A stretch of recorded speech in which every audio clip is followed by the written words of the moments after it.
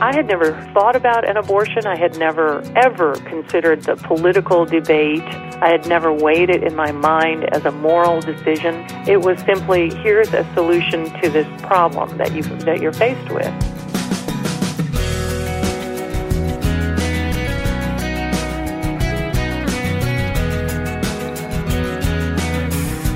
Hi, everyone, and welcome to First Person. I'm Wayne Shepherd. Today you'll hear the story of a woman who found healing and forgiveness following an abortion. Kim Ketola is our guest on this edition. The interviews you hear each week are also archived on our website, firstpersoninterview.com, so if you ever miss a week or just want to go back and look over the list of past guests and topics, you can do that easily at firstpersoninterview.com. Plus, you'll find the schedule of upcoming programs there on the website. We also have a Facebook page where you can leave comments and interact with other listeners. Look us up online at facebook.com/firstpersoninterview. Kim Ketola is a broadcaster, writer, and speaker, but early in her life, when she was facing an unwanted pregnancy, she made the wrong choice, a choice she now regrets. But she also found healing and forgiveness for her mistake, and now points others to the peace in Christ that she has found. Kim is the author of Cradle My Heart, Finding God's Love After an Abortion. And as we spoke recently on the phone, I began by asking her to talk about her early life.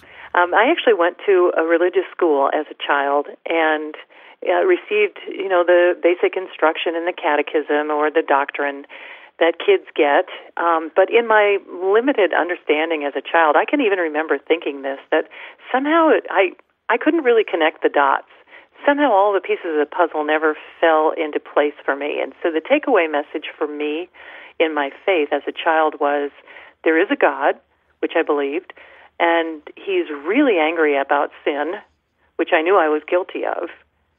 But I didn't understand much more than that. So I would try to be good and try to, behave and do what was expected of me. But, of course, I would always fail. And in my childlike way, I would then give up, I think, on myself and God. And think, He just must be really mad at me. Somehow that was probably my deepest belief about God, is that He's really mad at me because I'm not as good as I ought to be. And I think that probably, if you're a mental health professional, you might label that shame. I don't know what that is, but that's not, of course, what Christianity is about. But the meaning of Christ on the cross was never imparted to me in a way that I could understand it as a child. Well, I want to talk to you about the pain and the forgiveness that you've found in Christ during your lifetime. But so you found yourself, early 20s with an unwanted pregnancy? Yes, and it's interesting, and maybe you'll appreciate this as a person who has a radio career, Wayne. That was going to be my redemption. I had gone to Northwestern University as a young woman on a family scholarship, if you will. My grandfather had left money so that our family could afford for me to go. And he was a self-made man. We're not a wealthy family by any stretch. But there was no family hardship for me to attend Northwestern University, and I was accepted into their theater program, which is one of the most competitive programs for that in the country. It's world-renowned, sure. And when I got there, I had an unusual experience for me, which is I showed up for my first audition, and I saw the other students who were gathered there who looked like they were ready for that audition. I think some of them had probably already been in off-Broadway. College theater at that level is kind of like college basketball, right? They're semi-pro. Yeah. And I just decided that I wasn't good enough. I made a decision that I probably would never pass an audition. I got so intimidated that I turned around and left without ever trying out. Wow. And, when you don't do what you're supposed to do, it's invariable that you will end up doing what you're not supposed to do. Mm-hmm. So the next couple of years of my life at college were involved in partying, which wasn't fun, drugs, all the things that went along with the cultural norms at a big, secular university in the late 1970s. After a couple of years, I just tired of feeling so aimless. And I returned to Minnesota, and, the story isn't even that I failed. I was just mediocre. I was a C student, and I didn't have a real purpose in being there, so I quit. part of the decision probably was fueled by the fact that I had a boyfriend who said he loved me and asked me to move in with him. And when I think about how commonplace cohabitation has become, it just really breaks my heart, because I know from having made that mistake personally what a dead-end road it is, especially for young women. And my parents tried to talk with me and tried to reason with me and get me to not do that, but I wouldn't listen. So I quit college to live with a guy and become a waitress. How proud my parents must have been, eh? Yeah, right. So when you became pregnant, did you and your fiancé, you were engaged at this time, right? Well, I was going to say, after that experience, my dad suggested radio school because there was a vocational program in Minneapolis. And I went through that, and I actually paid my own way. I was not going to put anything more on my parents, and by that point I was in my early 20s. And I put myself through radio school, and I went and did my, the obligatory year in the tiny market actually it was a medium market in St. Cloud, Minnesota. St. Cloud, Minnesota, sure. WJON was my first job, and I did that for 1 year, and I was engaged to someone I had met while in my waitressing career. Okay, and all right. So we were commuting, and then I got my job at KSTP FM, the major market. I was in Minneapolis, 23 years old, and I was going to have my own program, evenings on KS95, and my fiance was excited that we wouldn't have to be commuting any longer, so I stepped up into the big leagues in my mind, and then 3 months later, I found out that I was pregnant. Oh. And he said that it didn't line up with his plans for us to get married, and he would not support a pregnancy. So there I was, and the year was 1978, and there was no such thing as, single mothers or an unwed woman carrying forward a pregnancy in the workplace. Not a lot of support out there, was there? It wasn't even a consideration in my mind. I mean, I was so ashamed of having trusted this man. I was so ashamed of having been caught being sexually active before marriage. I didn't have a believer's heart to really feel convicted and know that that was wrong and that I was reaping the consequences of those choices. What happens, I think, for young women when they get to that point is this pregnancy threatens your future. You feel as though if the pregnancy proceeds, that your future is over. And I certainly believed that. Did you feel pressured by him then, or did you make your own decision about the abortion? How did that happen? Well, I called on two people who I trusted, and they both said, Kim, if he's not going to support you, and you don't feel that you can continue in your career, and plus I had the school debt because I'd put myself through school, they said you have to take care of yourself, and the only way to do that is to have an abortion. And, I had never thought about an abortion. I had never, ever considered the political debate. I had never weighed it in my mind as a moral decision. It was simply, here's a solution to this problem that you're faced with. And he agreed also that was what needed to happen, and he said he would pay for it. And so that was my decision. It was very passive decision-making on my part. It very much felt as though I didn't have a choice, that this was my only good option. And so that was the decision that I made. But immediately you knew that you had done something you wish you hadn't done. Yes, and that happened actually while I was in the room where the procedure was about to take place. I truly had not given it any thought in terms of whether this was right or wrong. I had asked the question that I think most young women ask, which is this a baby? And the answer I got was, no, it's just a blob of cells. It's just tissue at this point. It's not a baby. The fact that I believed that and that women are continuing to be given that deception and continuing to believe it is another conversation for a different day. But there it is. I believed it. That's what I went with. All right, well then if it's not a baby, I can go ahead and do this. That's what I was thinking. This is not a baby, it's just a pregnancy. Intelligent woman, I'd been accepted at Northwestern University, but that was the mental trick that I played in order to make that decision. But when I got to the point of the procedure and someone asked me how I was doing right before it was about to take place, I was given, I believe, a moment of grace by God himself to say, wait a minute, how am I doing? This is not right. Somehow God spoke to me, and I understood this is not right. I shouldn't do this. And, I was prepped and on my back, ready for things to proceed. And, I just didn't have the strength of character to say, oh, no, I shouldn't do this. I need to get out of here. So I paused, and then I said, yes, I'm all right, and I allowed it to happen. Oh. But the emotional pain happened right at the outset, right?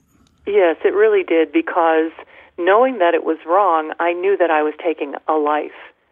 It was mysterious to me. There wasn't ultrasound back in the day. There wasn't fetal photography like we have now, and 4D imagery where you can see life in the womb, or all of these things. But mother's intuition is real, and that's been around since time began. And I knew that I had taken a life. And when I emerged from that room and saw my fiancé sitting there, and to his credit, he did accompany me. Most men don't. My heart had just immediately grown so cold toward him. I wanted nothing to do with him, and I blamed him that he had put me in this position and then abandoned me.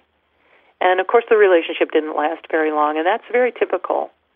I think that I would never want to say that I'm a poster child for abortion, because everybody's story, one of the things that I've learned in doing ministry to women impacted by abortion and men, is that everybody's story is so different. And it's always such a personal decision. And every choice, I think, represents a separate need of the heart that God can meet, but that we, if we don't understand it or trust it or believe it, then we go ahead and make that choice. But, in my case, I was so typical. Most women who choose abortion are in their early 20s, they're unmarried, they're using birth control that fails, and the relationship that led to the pregnancy does not survive the abortion. And all of those things were true in my case. And most women who choose it are Christian. They have at least some affiliation with a Christian faith, as I probably would have said that I was. I was not a born-again believer. I was not a spirit-led person. But I knew right from wrong, and I had been raised in the church. So all of those factors did not protect me from finding myself, as being one of the statistics. Coming up on First Person, more of Kim Ketola's story, Finding God's Love After Abortion, here on First Person. Next time on First Person, you'll meet the producer of the new movie, The Ultimate Life. I look at people that really gave their lives to me in so many ways and taught me so many things. And I just feel like, what else can I do? That's all part of what our life in Christ is about, too. And the whole idea of mentoring, of helping other folks along. You'll meet Rick Eldridge and hear about the new movie, The Ultimate Life, next time on First Person.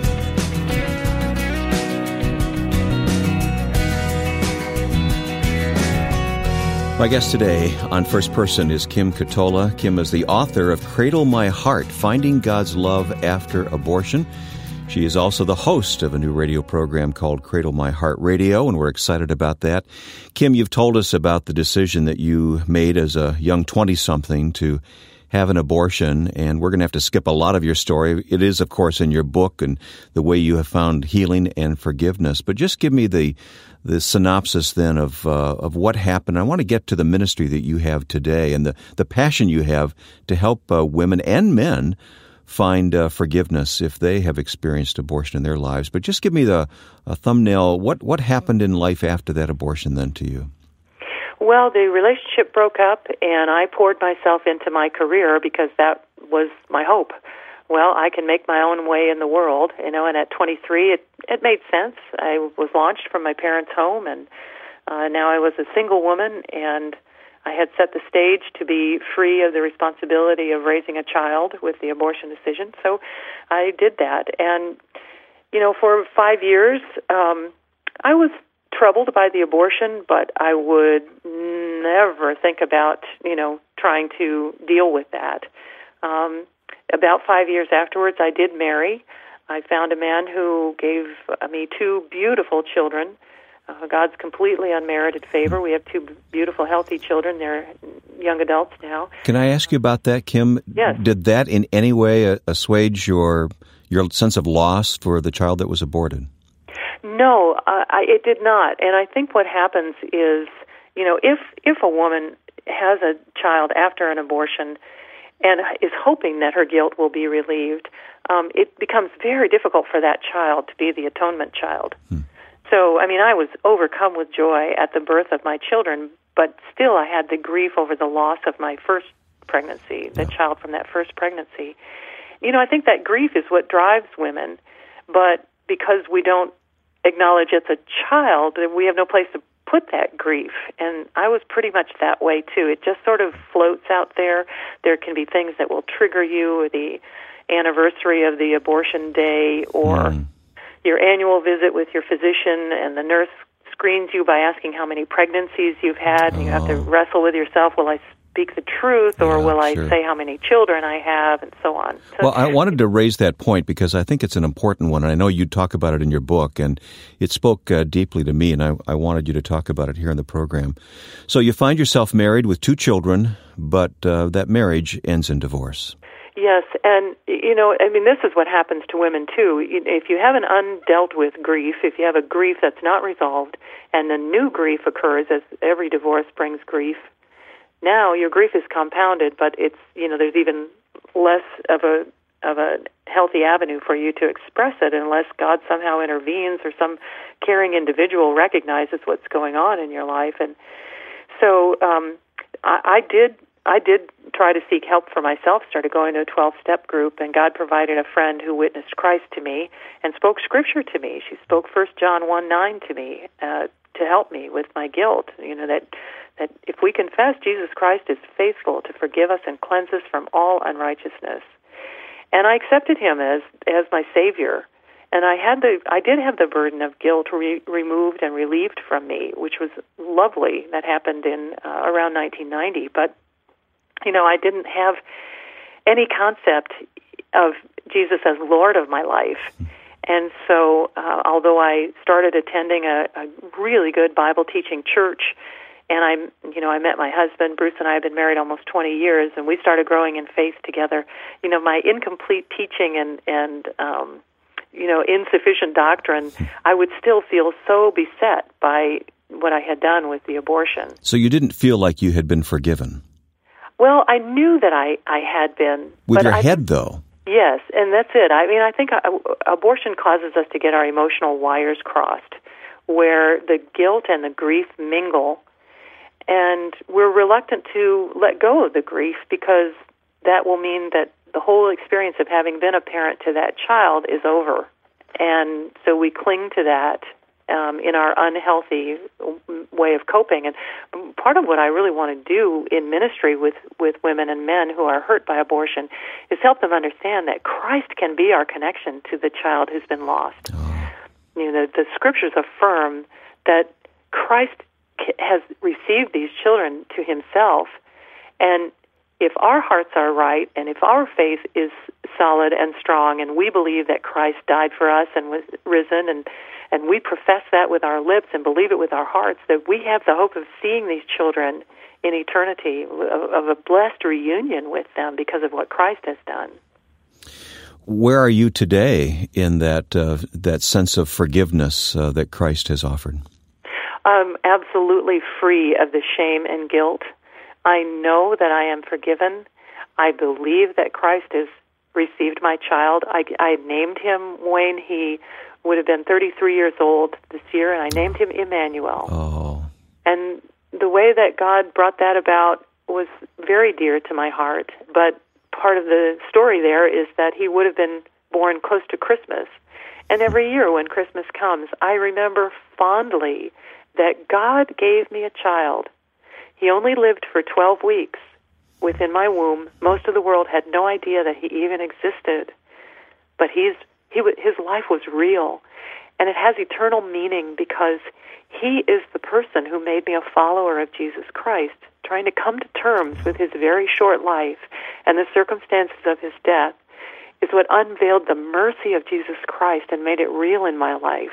Kim, you mentioned early your interest and your success in radio. Of course, it went on after KSTP there in Minneapolis to CCO Television, CCO Radio, a legendary station in Minnesota, and then KTIS and the Faith Radio Network where you hosted radio shows. But you've given up the radio for the ministry that you have now, and now you're coming back. God's giving you back with your own radio program again, but talk about that decision for a moment. The first time that God said, let's do something different with radio, Kim, I left WCCO to produce a short feature called Life Redeemed, which told stories of women and men who had been redeemed in Christ after abortion. And that led to the talk show that I hosted on KTIS. And that's where I met Ruth Graham and started touring with her in her conference ministry, which I did for 3 years, working with people in a conference setting on this issue. And it appeared to me that that was what God had for me, that I would be speaking and writing. And so I left radio to write the book, Cradle My Heart, Finding God's Love After Abortion, thinking that I would continue to tour with Ruth Graham and write more and be active in that ministry that God had raised up. But 3 weeks after I stepped away from radio, my husband was relocated to Georgia in the Northwest and Delta merger. That meant completing the book and just trying to really walk in faith about what God would have me do next. And I'm excited that the next chapter is going to include this live interactive program on the topic of abortion, because I think people may be startled to hear me tell my story, to hear me give up my privacy, to hear me admit to my cowardice and my passivity in life and my shame, so to speak. But the whole reason to share any of that is so people can know just how far Jesus went to bring me back. Yeah, it's amazing, isn't it? It's a thrilling story. It's amazing. Yeah. And so, if I don't speak up, how will they know? And speaking up in a live forum that might give other people permission to come forward and speak and to open their mouths about the hurt that they're experiencing, I think is just more victory for Christ in this. The devil appears to win every time a child's life is lost to abortion, because that decision is cloaked in darkness and deception. I mean, I don't want to get too, I don't want to, my purpose is to help women spiritually, Wayne. Sure. This was my main problem. Does God hate me? Am I going to hell? Have I damned a baby to hell? What does the Bible really say about abortion? Abortion is always a spiritual issue because it's always an issue of life and death. And so I want us to be free to have that spiritual conversation, and so our hearts and spirits can be healed. Well, I'm very glad that you've listened to the testimony of Kim Ketola here today on First Person. Kim's mistake early in her life didn't hold her back in the long run from seeking and finding God's love and forgiveness, and the same can be true for all of us, regardless of the mistakes we've made. You'll want to know more about Kim and her ministry. Her new radio program called Cradle My Heart, heard Sunday nights on select stations, is now available, and we'll place online links to it at firstpersoninterview.com. And Kim's book, also titled Cradle My Heart, is linked online at firstpersoninterview.com. Especially if you know someone suffering from the pain that Kim once experienced, be sure to follow those links to Kim's ministry for help. There's also a calendar of upcoming guests and topics at firstpersoninterview.com. And then if you'd like to interact with other listeners on this topic, please visit our Facebook page, facebook.com/firstpersoninterview, facebook.com/firstpersoninterview. Next week, you'll meet the producer of the new movie, The Ultimate Life. Rick Eldridge will join us next time to talk about the film and much more. Now, with thanks to my friend and producer Joe Carlson, I'm Wayne Shepherd. Thanks for listening to First Person.